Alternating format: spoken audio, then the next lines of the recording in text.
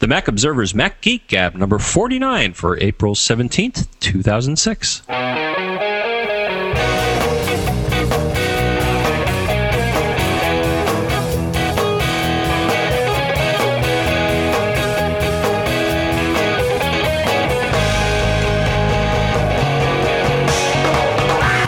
Greetings, folks, and welcome to the Mac Observer's Mac Geek Gab.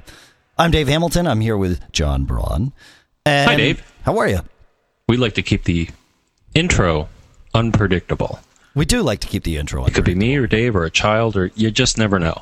Yeah, we always seem to say the same thing in the intro, but that's I guess that's just the way it goes, doesn't it? Yeah. So, let's get right to the geek. Let's get right to the geek. We'll do the gab later.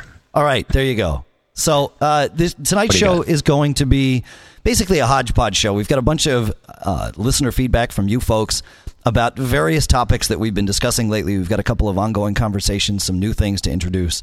And the first is going to be Scott asking about swap files.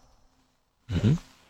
Hello, I was just listening to your podcast regarding swap files, and you guys didn't really explain it a whole lot, but you mentioned that you had 4 on your laptop, and you said that was way too many. I have 7 on mine, and I don't know what they're for. B, I don't know how to get rid of them, or if it's possible to get rid of them. And the thing that brought this about was, for some reason, my laptop, I've got a G3 iBook, old school. And I've noticed lately that I've been losing hard drive space, and I don't have any programs running that I can figure out. I can't find out where the space is going. But every time I turn it on, it goes from 3 gigabytes to 2.5 gigabytes to 1.8 gigabytes. And like I said, I don't have programs running. It's not backup that I can tell, and I cannot narrow down where the space is going from. So I'm wondering if you guys can give me any help, since you seem to know just about everything. All right, thanks. And I hope to hear your question, or you can email. Oh, we won't email you. We'll just answer the question here. And plus, we don't want to share your email address with the countless thousands out there, because we can answer the question. So you want to answer the question, John? No. Okay. Well, no, I was just, I was thinking, it sounds to me like there's just a boatload of swap files. Now, the thing I'm not sure about, and I was trying to research, from what I've seen, a reboot takes care of that nasty swap file problem. Correct. And that they all go away, but what I'm scratching my head over, and I wasn't able to come up with an answer immediately, is can you get rid of them while you're running? My instinct tells me that's probably not a great idea. No, I wouldn't do that. The OS X uses virtual memory, and we've talked about this in depth in the past, and we'll sort of gloss over it here, but the idea is that the OS saves certain bits of data out to your hard drive when it needs to make more room in RAM for whatever applications you're running. And in theory, and this is a very oversimplification of the whole process, but essentially it takes stuff that's in RAM that it doesn't need, saves it out to the disk, and frees up RAM to load in stuff that it does need. The programs have no idea that this is happening necessarily. It's all managed by the operating system. So if you were to go and delete a swap file, you're definitely deleting something that the operating system is expecting to see. And honestly, I can't imagine that would even let you delete it. But if you could, it would probably crater everything in a nutshell. So no, you don't want to delete them, but try keeping either getting more RAM, but I think you might have the maximum there, Scott, for your particular machine. So if you can't get more RAM, try to actually ignore David Pogue's advice, which was to never quit anything. OS X's great. And actually quit things that you're not using. Let OS X sort of, purge itself. And it will. If your swap files blowed up and you quit things and leave it long enough, OS X will purge things down and sort of recompact. And you can see that from our favorite menu meters. Or a number of other utilities. Actually, one I like that's a widget is, where is it? iStat Nano. Really? Yeah, it's a little widget, but it also shows wired, inactive, active, used, swap, free, all that fun stuff. Okay. That's a nice widget. We'll link to that. Yeah, I'd never heard of that. I'd never heard of that at all. I'll take this moment to jump onto two quick little tangents. John mentioned that we would link to that, which of course we will in the show notes. For those of you that may not be aware, we also have an enhanced feed for this show, meaning that the show is actually converted from its MP3 format that you might normally be getting it into Apple's AAC format. And if you're listening on an iTunes-enabled computer or on an iPod, well, I guess the iPod links wouldn't matter. But on the iTunes-enabled computer, you actually get the links right at the moment that we say things. And Michael does a fantastic job of doing that. Happy birthday, Michael. Thank you, Michael. Thank you, Michael. So if you're the type of person that's listening at your computer, you may really appreciate the AAC feed. So go ahead and check that out. Oh, though you said it won't do much good on your iPod. That's until they come out with the Wi-Fi wireless enabled iPod, where you just click on the link in the which is embedded in the AAC file. Yeah, you got to give me your test version. Go to that site. You got to get me your test version of that back. I want to play with it. I wasn't supposed to talk about. No, I'm just. No, we don't have one. Folks. Wild speculation. Yeah. It sounds like something maybe someday. Though actually, yeah, probably not with the current one. Because, all the surfing stuff, a little tangent, but, like the phones and stuff like that. Ooh, you want to watch, full motion video on a itty-bitty screen. I don't. Do you? I do, actually. I don't mind. Really? Yeah, it's fine. Oh, okay. Depending on the situation. I don't. You don't want to watch Lord of the Rings for the full cinematic experience, but to watch an episode of Weeds or something on the airplane, it's great. So, okay. Which is another great show. Great concept. What's next? Back to the swap file, actually, very quickly. We've been talking about, obviously, Boot Camp with the whole Windows thing. Windows creates a swap file that is the size of the amount of RAM that you have. So if you go and create, if you're a Boot Camp type of person, and you create a 5 gig partition on your MacBook Pro, say, and your MacBook Pro happens to have 2 gigs of RAM, instantly, Windows will take up about 1.5 gigs, I think. And then your swap file will actually take up a whole nother 2 gigs of RAM. You can adjust that. Yeah, which kind of stinks. And you may not need that much of a swap file. So you can actually go in and adjust the size of your swap file in Windows. And the easiest way to do it is to right-click on My Computer, go to Properties, go to Advanced, and click on Virtual Memory, and you can do it there. So that's all we're going to say about that. Yeah, I think they use that file for Hibernate, this weird thing I've never seen on the Mac. Well, they'll do that too, yeah. But I mean, they'll also use it for just the page file for swap. Yeah, pagefile.sys. It'll be a monstrous file on the root drive or the root all of that your space hard drive. Just gets chomped. Yeah, I got my new notebook at work. Oh yeah, Inspiron. We got to do a couple things. Inspiron 9400 17-inch screen, very nice for a Windows machine. They're going to come get you, The listeners. No. Yeah. All right. Looking at the list here, getting back to things, we will jump to, actually, let's go back to something we talked about when we were going through the MacBook Pro, and we noticed, or with the Boot Camp rather, we noticed that they repartition or the resize utility really seemed to kind of rock, for lack of a more specific term. And I said I would be happy to buy it if I could, because it would be great to be able to non-destructively resize your volumes. Well, as it turns out, I already bought it. It's included in 10.4.6. The command line version of Disk Utility has been updated. And sure enough, you can do just about anything you want to with it within reason. And that includes non-destructively resizing your volume. You got to do it from the command line. You need to make sure you're typing things right.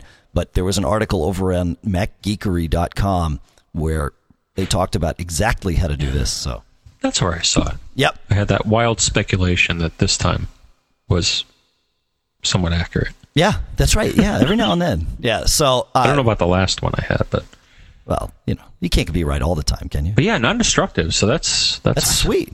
Yeah, you pay good money for that on the Windows side, and you just get it free with your Mac now, man. It's it's good stuff. And I can only imagine that the next version of Disk Utility will tap into this, or actually anyone could write a GUI interface for this.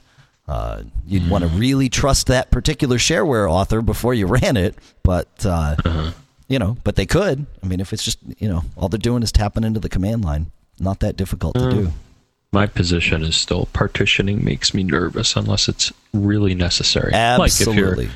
Like if you're putting two OSs. But even in that case, what I do, the Mac is still pretty good handling booting from external drives, and not really getting too upset if the hardware it's booting from is different. At least that's been my experience between the PowerBooks and the Power Mac. Yep. Yeah, some things like the wireless, it may be like, oh, it's not here. But it's not going to grind to a halt or blue screen or something like that. Which right. Well, it will if you're running Windows. It'll happily blue screen running Windows. It's been my experience. But yeah. Does anyone know? Is it possible to run Boot Camp from a separate drive? Is it possible to run Windows from a FireWire partition? Can you do that? I would assume so. Yeah, I would too, but I mean, I don't know. No. Boot Camp would have to be on the I would think Boot Camp would have to be on your primary machine, but I think your Windows partition could be on an external drive. Right. That's what I meant. Yeah. Okay. I don't know. I don't know. Do you know? Boot Camp on an external. No, I meant them. We know. Oh, them. Yeah. Those people. One of them. At least one of them. I mean, had I actually has tried it. Had I hit the record button, there would be people listening, but of course I haven't, so we need to start over. Hey, so everybody send in their birthday wishes, because one of us is having a birthday on Sunday, and I'll tell you, it's not me. But I'm not gonna name any names here or anything. But one of us is having a birthday on Sunday, and near as I remember, it's a fairly big one. I think it's no, it's not, huh? Inconsequential. That's right. Moving right along. Actually, speaking of birthdays, I also want to say happy birthday to Jeff Stebla, the guy that co-wrote the theme song that you hear at the beginning and end of the show. Today is his birthday, April 17th. So happy birthday, Jeff. Hope this message finds you well. Oh, and it's another special day. It's Patriots Day. Yeah, so some states get an extra day to send in their taxes. Yeah, that's right. You actually get an extra day to send in your taxes, don't you, John? I do? I don't think so. Yeah, anybody sending to Andover, Massachusetts actually gets an extra day. No, so, we send to Tennessee, Kansas, or Kansas City, Montana, oddly enough. You're sending there if you're getting money back, or if you owe money. Okay, if you owe money, you have to, and you're in Connecticut, you had to file today. If you're getting money back, then you're filing to Andover, Mass, and you have until tomorrow. Yeah. Thanks, guys. That makes it easy. Yeah. I only owed a little bit, but that's the way I want it. Is it? I don't want them to owe me all that money. Come on, interest-free loan? Yeah, that's right. It's already in bad enough shape. Oh, no. Can't talk about that big old deficit. Right? For national debt. Probably That's not. for the other podcasts. That's for a different podcast. That's right. There's a lot of them out there. There are a lot of them out there. All right. We've actually had a lot of discussion about cable and DSL, and we're not going to rehash a whole lot of that. I do want to thank Ray Zeiss, of course, for participating in our interview last show. But we Excellent.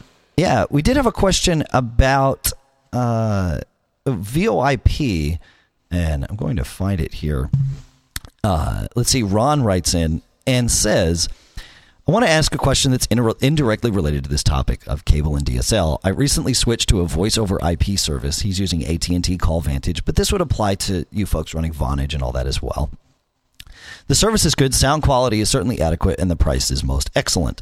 The downside is that the terminal adapter, the device that makes all this magic happen, essentially plugs your internet connection into a phone jack, connected between the cable modem and my airport base station, is a bandwidth hog. I've done speed tests with the TA installed and removed. My bandwidth is reduced almost in half with the telephone adapter installed. Is there anything I can do to reduce the amount of bandwidth consumed by the TA? And being a Vonage user on this end, I definitely have the answer here. There's actually two things going on. One, the solution is to plug your airport base station directly into the cable modem and then plug the terminal adapter into the airport base station. The airport base station should be smart enough to route the traffic the right way and get you your data. The issue here is actually not that the terminal adapter is chewing up your bandwidth or using it in any way. In fact, it doesn't use it unless you are talking on the phone. And even then, it doesn't use a whole lot. What's going on is something called QoS, quality of service. And it seems like all these routers, these homebrew routers, or not homebrew, but consumer grade routers, either the telephone adapters that you get from Vonage or AT&T Call Vantage, or even the Linksys router that you buy at the store to manage your network and all that stuff. They do have a feature in there called quality of service, where you get to decide how much bandwidth different services get different priorities. So if you're talking on the phone, that can get a very high priority over, say, FTP downloads or web browsing or sending mail or whatever, so that your phone conversation isn't chopped up because you're trying to download the latest version of MacObserver.com or whatever. Yeah. Unfortunately, and I've run into this problem on my Linksys router here. Most of these quote unquote cheap routers, the less expensive ones, the QoS, once you turn it on, your bandwidth, it won't let you go to the max of your bandwidth. I'm running a firmware on my Linksys router here from a company called SviaSoft, which lets you sort of manage a whole different set of options. And in turning on quality of service, I noticed that instantly my bandwidth dropped from a max of 8 megabits down to like 6 megabits down. And it wasn't that it was using it. It was just trying too darn hard to manage everything and couldn't give me enough bandwidth down. So that's most likely what's going on with your AT&T Call Vantage. So if you're any sort of VoIP, put your router first and then connect your telephone adapter to the router. Make sense, John? Yes. Oh, thank you. Quality of service. Quality of service, yeah. I wouldn't have thought of that. I was also thinking if the device was low speed, like a 10 megabit thing, you don't want that. Oh, that's a good point. Yeah. It probably, most of that stuff probably isn't 10 megabit, but, but some stuff's cheap. But some stuff's cheap. There you go. Yeah. Probably if you have, I got the Linksys WRT54G, a big favorite with a lot of our listeners. And that has a light with 100. That's right. It doesn't have gigabit because it's not gigabit, but. Right. Are you wired for gig? You're wired for gig, right? In the house? Yes. No, I'm not. But you've got one of those switches there that you could bring me, and then I could be wired for gig. Yeah, I should bring that. Bring it up. It's kind of pretty. John's actually coming to visit us here in the backwoods of Durham, New Hampshire, in a couple of weeks. So we'll do a podcast local. Yeah. I got to take the horse from the train station, though, right? Yeah, something like that. All right. Okay. Let's see. So we went through that. It will stay on this cable and DSL topic.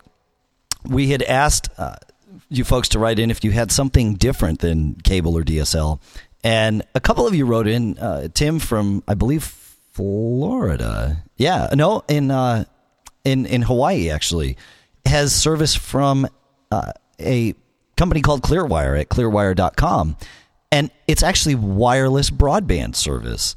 So you get, I'm presuming, based on what the research that I did, and there's a couple of these that are scattered throughout the country, most of the time it's microwave based. So you have to have a clear line of sight to their adapter or to their point of presence, either at their shop or at some repeater along the way. And you essentially put a microwave antenna on your house and aim it out. And you can get, a couple megabits a second at usually at best, and certainly better than dial-up speeds for folks out in the boonies. Like me here, you can.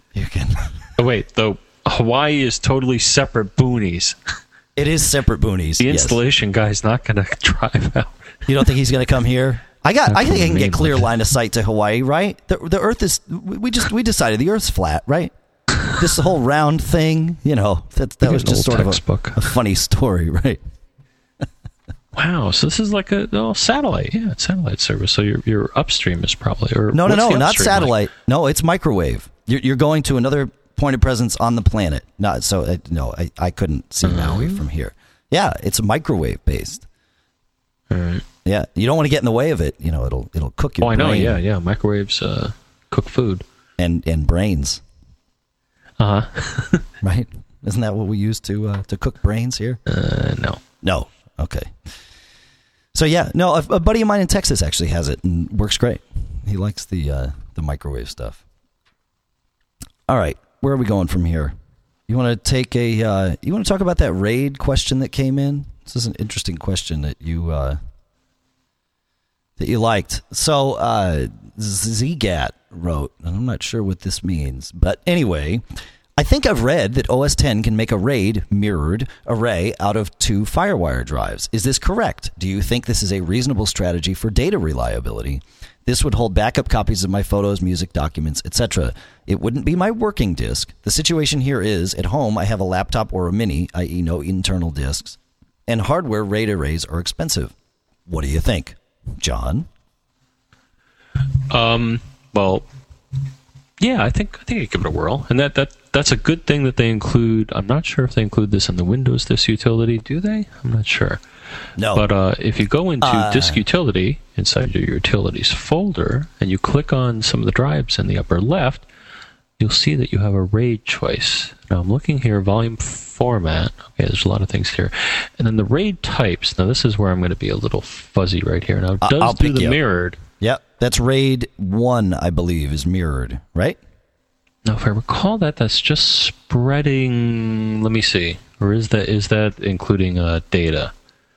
What do you mean? Is that duplicating data? I'm trying to remember the RAID level. RAID 1, if I'm not mistaken, is mirrored. Let's see, RAID level 1. I'm looking. Yes, is mirrored and duplexed. So you have every drive contains all of the data. So you have duplicate copies of your data 100% of the time. Good redundancy. However, if you delete a file, it's over. It's deleted from both places at exactly the same time. So if you have a RAID array, a RAID 1 array mirrored, and one of the drives dies, you can simply plug the other drive in and you're good to go. Of course, you're not backed up. You're not fault tolerant anymore. Gotcha. All right. Yeah. So I see these are a bit reversed. Okay, I'm sorry. All right, now I'm here. RAID 1 mirror creates it on 2 separate disks. But yeah, as you're pointing out, it's a not a data. Well, it's a data integrity. So it's in 2 places at once. Correct. Now we have the other choice here. So we got the mirrored RAID set. Then we got the striped RAID set. Yep. And that splits data. I believe that's RAID 3. If I'm not mistaken. Well, I see 0 here is striped. Let's look here. No, 3 has a parity disk. Correct. So you're right. That's right. 3 is the error correction, but if you're talking striped, it seems striped is just RAID 0. Striped is RAID 0, and what striped means is that you've got your data spread out over multiple disks. So essentially what RAID 0 means is, let's say you want to have one volume that has 2 terabytes of data on it, but you can't find a 2 terabyte hard disk. You could buy 4 500 gig hard disks and RAID 0 them or stripe them together, and when you were done, you would have one volume that your Mac would see, but really it would be spread across these 4 drives. The problem with that is if one of the drives dies, all your data is, if not impossible, difficult to get to. So, oops. Yeah. So that's why I always kind of default to RAID 3 if you're going to do striping, because what RAID 3 does, it adds, you need one more disk than you would, so you need 5 disks for that particular setup. But one of those disks is what they call a parity disk, like John says. And correct me if I'm wrong, but I believe that parity disk allows you to, if one of the drives dies, you can take that out, and by saying you have a parity disk, they actually all share parity. So if any one of the drives dies, you pull it out, replace it with another, and magically the data on that drive will be rebuilt from the parity data on the remaining 4 drives, or however many you have. Right? Isn't that right? Yeah. So it seems that the disk utility does not support that. So it supports mirrored and striped, and then I see they have something called a concatenated set, but they say it's not a true RAID type. So the Apple utility must has be just a couple like of things. Apple's own version of striping or something, perhaps. Yeah, it doesn't sound that way. At least reading the help. Oh, really? Oh, every okay. now and then the help is interesting. Okay. But actually, we're wondering from our listeners, what do you use for? I mean, there has to be something that does RAID 3 or above. So, what do you use? Yeah, that's right. I don't know if any. ProSoft? I wonder if ProSoft. I bet ProSoft has something. Yep. Yeah. I'm They sure got they almost do. everything. Yeah. So RAID is kind of neat because especially if you have a lot of and you most of us collect these over the years. We have all these little dinky little drives. As long as they're good, why not load them up in a case and then stitch them all into one bigger drive if you're into that sort of thing. Yeah. As long as you're not spending more on the cases than you are on just buying a monster drive and that's new and warranted and all that good stuff, right? Yeah. So did you hear that thing about Dell and Alienware? Are we going to talk about it, or are we just going to linger it out there and move on to something else? Just kind of linger it. Okay. No, I just thought it was interesting that Dell, who is kind of yawn, is trying to get Alienware. Who that's where you were talking about fancy cases that I was thinking about the Alienware. Yeah. So that's where that tangent came from, because I have seen a couple of those machines and they look like they look cool. Something a Mac person would probably enjoy. Yeah, actually, I saw one that had a built-in camera and a ton of ports. It was loud and kind of heavy, but I'm okay with that. All right. Portable desktop. Yeah. Where else are we going? Gee, I don't know.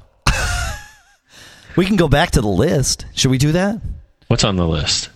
Simon actually wrote in and asked, I see my response here. I need to get to his question. He says, hi guys, I download video content for my 5th generation iPod using BitTorrent. We're going to assume that this is BitTorrent. This is content that you're allowed to download, but if it's not, well, yes, because BitTorrent is neither good nor evil. It is a technology. It's nothing more. That's right. It has been really slow. In fact, it's not working at all at the moment. I think it's due to my tinkering. I've heard some people talk about port forwarding for ADSL or cable to get your BitTorrents to download faster. Just wondering if you could explain how it works and how to set it up, maybe on one of your shows. How about on this show? We can do it now. It fits into our whole cable discussion. It's absolutely doable. First, to understand what's going on, BitTorrent is a distributed system, right, John?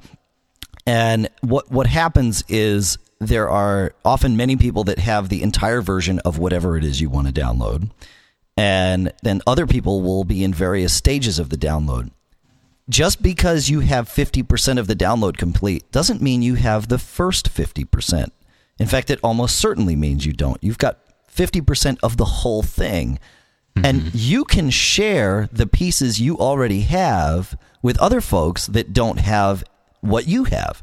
So it's this whole distributed thing, and you may download the last thing first, and then something in the middle, and then something at the beginning, and fill in the gaps.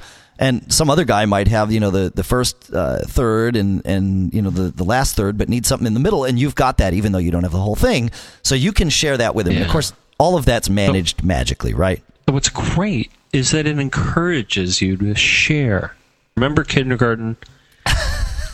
Remember some of the basic rules that you should, carry with you throughout life. One is, it's good to share. It's good to share. And BitTorrent enforces that. Because I'll let you.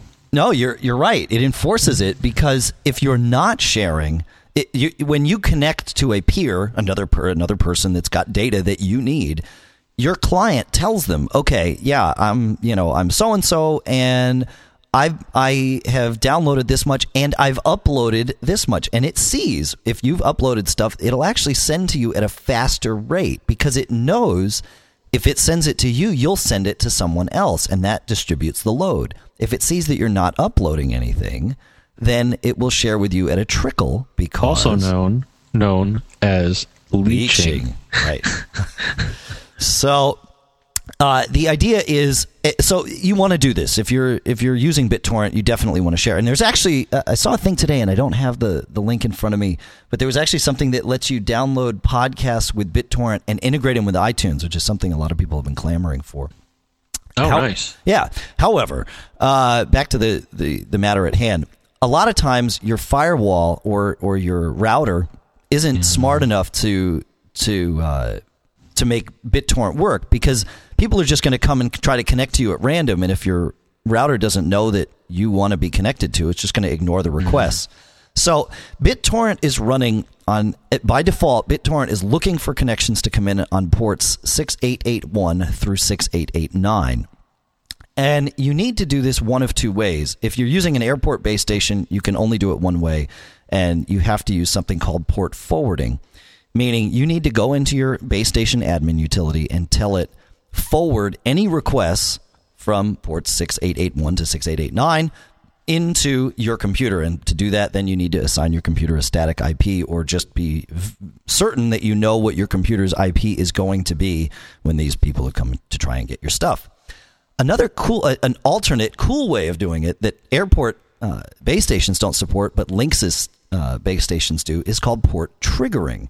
And what port triggering does is it tells your router, when a computer on my local network makes an outgoing connection on a specific port, then know that anything coming in on these other ports should be sent to that particular computer. So that way, if you got 5 Macs and you run BitTorrent on different computers at different times, it can really work to your advantage, because you don't need to go reconfigure your router each time. And that's port triggering. The cool thing is with port triggering is that 6881 is the trigger port. Actually, 6881 through 6889 are your trigger ports, and they're also your forward ports. So you just go in and set up port triggering that way. Linksys makes it really easy. And of course, you can get all of this information at, I think it's portforwarding.com. Isn't that right? Isn't that the place? Isn't that the place where you just basically tell it what you want to do, you tell it what router you have, and magically the instructions appear? Right? I think that was something that Duffy sent to us. Yeah. What do you use for your BitTorrent client? I use Tomato Torrent. It's port forward, not port forwarding. Portforward.com, for those of you taking notes. I can't pronounce it. Azorius or something? Azorius? Yeah, something like that. Could be, yeah. And this lets you change that port, which is interesting. Yeah. In the connection settings, Tomato you Torrent can make does it, too, yeah. So you can make something like here, it's 55798 for whatever reason. I guess it's a nice high port. Yeah. And as you were saying, in my Linksys, I have that map to the IP address that it hands out to this thing. That's right. Yeah. So when you share, others share back. It's a good thing. It's a good thing. So like John was saying, you can depending on what client you're using, I think all of them actually support this. You can change those ports, the 6881. And if you've got 5 machines and you want them all connected to BitTorrent at the same time, then you need to pick different port ranges for each computer. Otherwise, your router's not going to know what to do. And then you don't do port triggering. You do static port mapping and all of that geeky stuff. So, what else do we have going on here? We got a couple of pieces of software that I wanted to talk about. You know, you all right with that? No. Yeah, go. You sure? Actually, there was a really cool website, humanclock.com. Did you check that out, man? No. Oh, go to it. Seriously, go right now. What these people have done, and you can submit. In fact, when you're here, John, we're going to have to just get really geeky for a second. We'll put on those cool T-shirts that Rick sent to us, and we'll make a picture of a certain time. And what humanclock.com has is for every minute of the day, it's got at least one and oftentimes 10 different pictures of humans holding up something that shows the time. And so you can kind of keep this little thing open on your desktop. And I don't want to see these people. Well, maybe I do. Oh, wait. Okay. Yeah. You all right there? This is funny. All right. So that's Human Clock. Everybody gets their 15 minutes, right? Well, no, they get their 1 minute. That's minute. right. It's 1 minute of fame every day, though. So in 15 days in a row, now you've got your 15 minutes and then some. So, yeah. My wife pointed this out to me while she was working. So I'm not sure what that means. Because she works for me. Huh. Well, anyway. Do this? What's that? And yeah. Well, hey, yeah, she showed it to me, and now I used it on the show, and that's not a bad thing. So I guess that's okay. Blue Coconut. Did you check out that app, John? Blue Coconut? Yes. Very cool. Okay. A lot of time. Yeah. Well, this thing is very cool. If let's say you got a couple of Macs in your house and you like to use iTunes library sharing, where you can play the songs from the other Mac you have. But what happens if you want to pull that song onto the Mac that you're sitting on and manipulate it? Maybe put it in a playlist and maybe burn a CD or whatever. You own the song because it's on your other Mac. There's no reason you shouldn't be able to do this unless the RIA gets their way. But you can't because, the RIA has kind of already gotten their way. So Blue Coconut will let you do it. You install this software, and then you've got like a little button that you hit, and you say, copy this tune to my library, and bam, it does it. Great stuff. Just like it should. So, I'm going to have to hand in my resignation because I just got this email here. Yeah. You have won $27 million. Oh, congratulations. From Mega Games Promotion Prize Award Department. I'm just so thrilled. It's not even the son of the Egyptian prince, is it? It was sent to Mac Geek Gab, so I guess we got to share it. We both won. So me and you are going to split it. Good night, folks. No. But I thought it would be really funny if they had $47 million, if you remember that figure from a Ren and Stimpy cartoon. Ren and Stimpy. Yes, we're going to put a link to that. All right. Kids, check it out. So, sounds like the band's trying to get in. Oh, no. They're just grooving along there. It's fine. Yeah. I think they know what they're doing. Right? Yeah, that's just grooving along. One last thing. A couple of weeks ago, I wished for a way to individually tell Safari, I want to accept pop-ups from certain websites, but not others. And there's no way in Safari to do that. But there's a cool piece of software called Safari Stand from Hitima.com, and it will let you do all kinds of things. One cool thing is actually a little sidebar that shows you. It's like at the tab bar, but it actually shows you little thumbnails of the web pages that your tabs are on, and then of course one of the other things that it lets you do is specifically allow various things from certain websites, including pop-ups, as you wish. Another thing it'll do is it'll let you set your user agent for specific websites. So if you want to go to, if you got to go somewhere and it says, oh, this only works with IE, a lot of times just by having Safari say, oh, no, it's okay, I am IE, a lot of stuff will work. Not everything, but a lot of stuff. And so you can say, look, anytime I visit this URL, just make it seem like I'm not Safari, and it'll work fine. My coworkers who listen to this will get a chuckle out of that, but our internal intranet site, if you go to it with Safari and it says it's Safari, it's totally screwed up. If you enable the debug menu, we'll put a link to that in Safari, and then you make it IE6 on Windows, it renders perfectly. Yep. And this thing will do that same thing for you. The Safari Stand will do that. It's a conspiracy. Yeah. So, it's Mac. I'm going to screw it up. Yeah. There's some evil IT person somewhere. And wringing their hands. Yeah, well, cackling gleefully. Okay, I don't get it. I don't know why why people do that, but silly developers.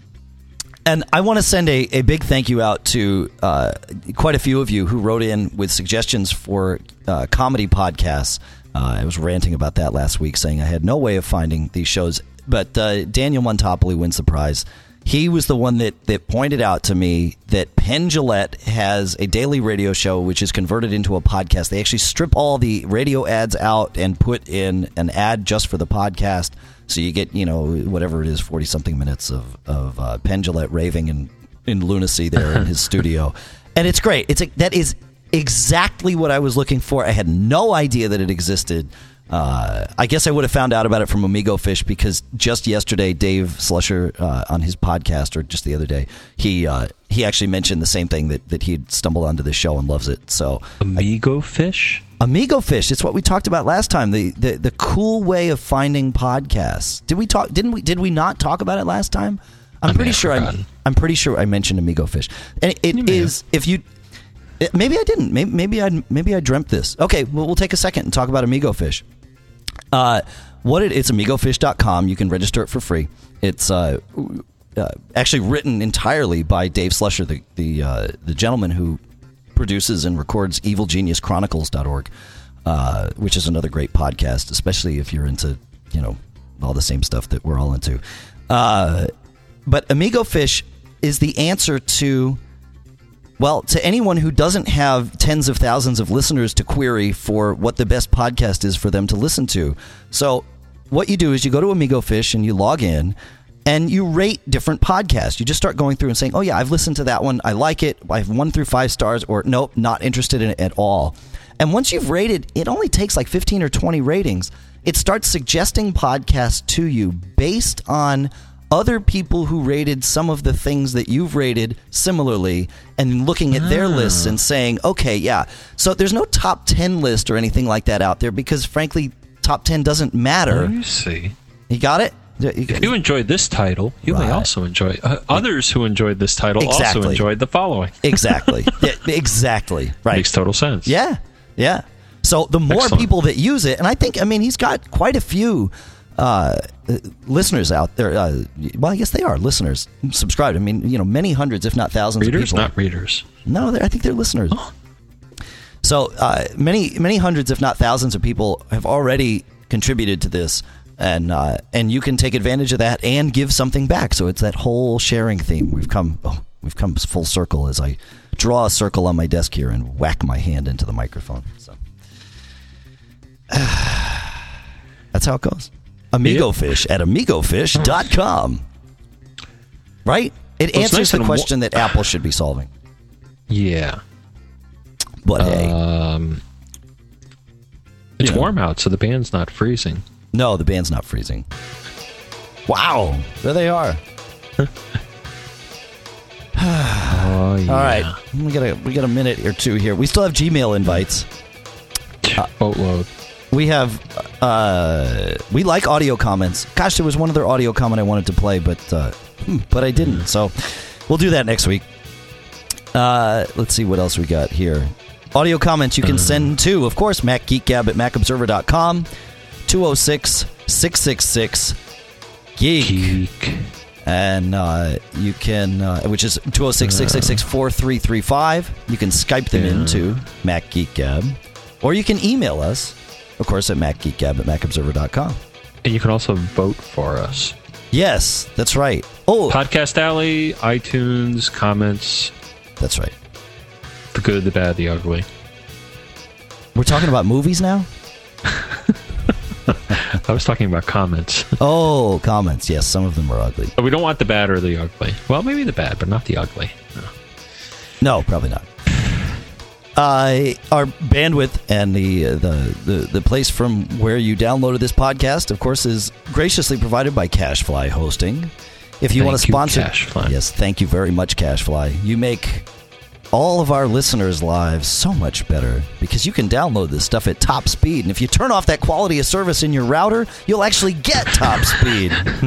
Well, the circular reference. You got to later. What's that? Huh? We'll tell you how to uncap the bandwidth. Oh, no, we're not doing that. No. I don't know how to do that.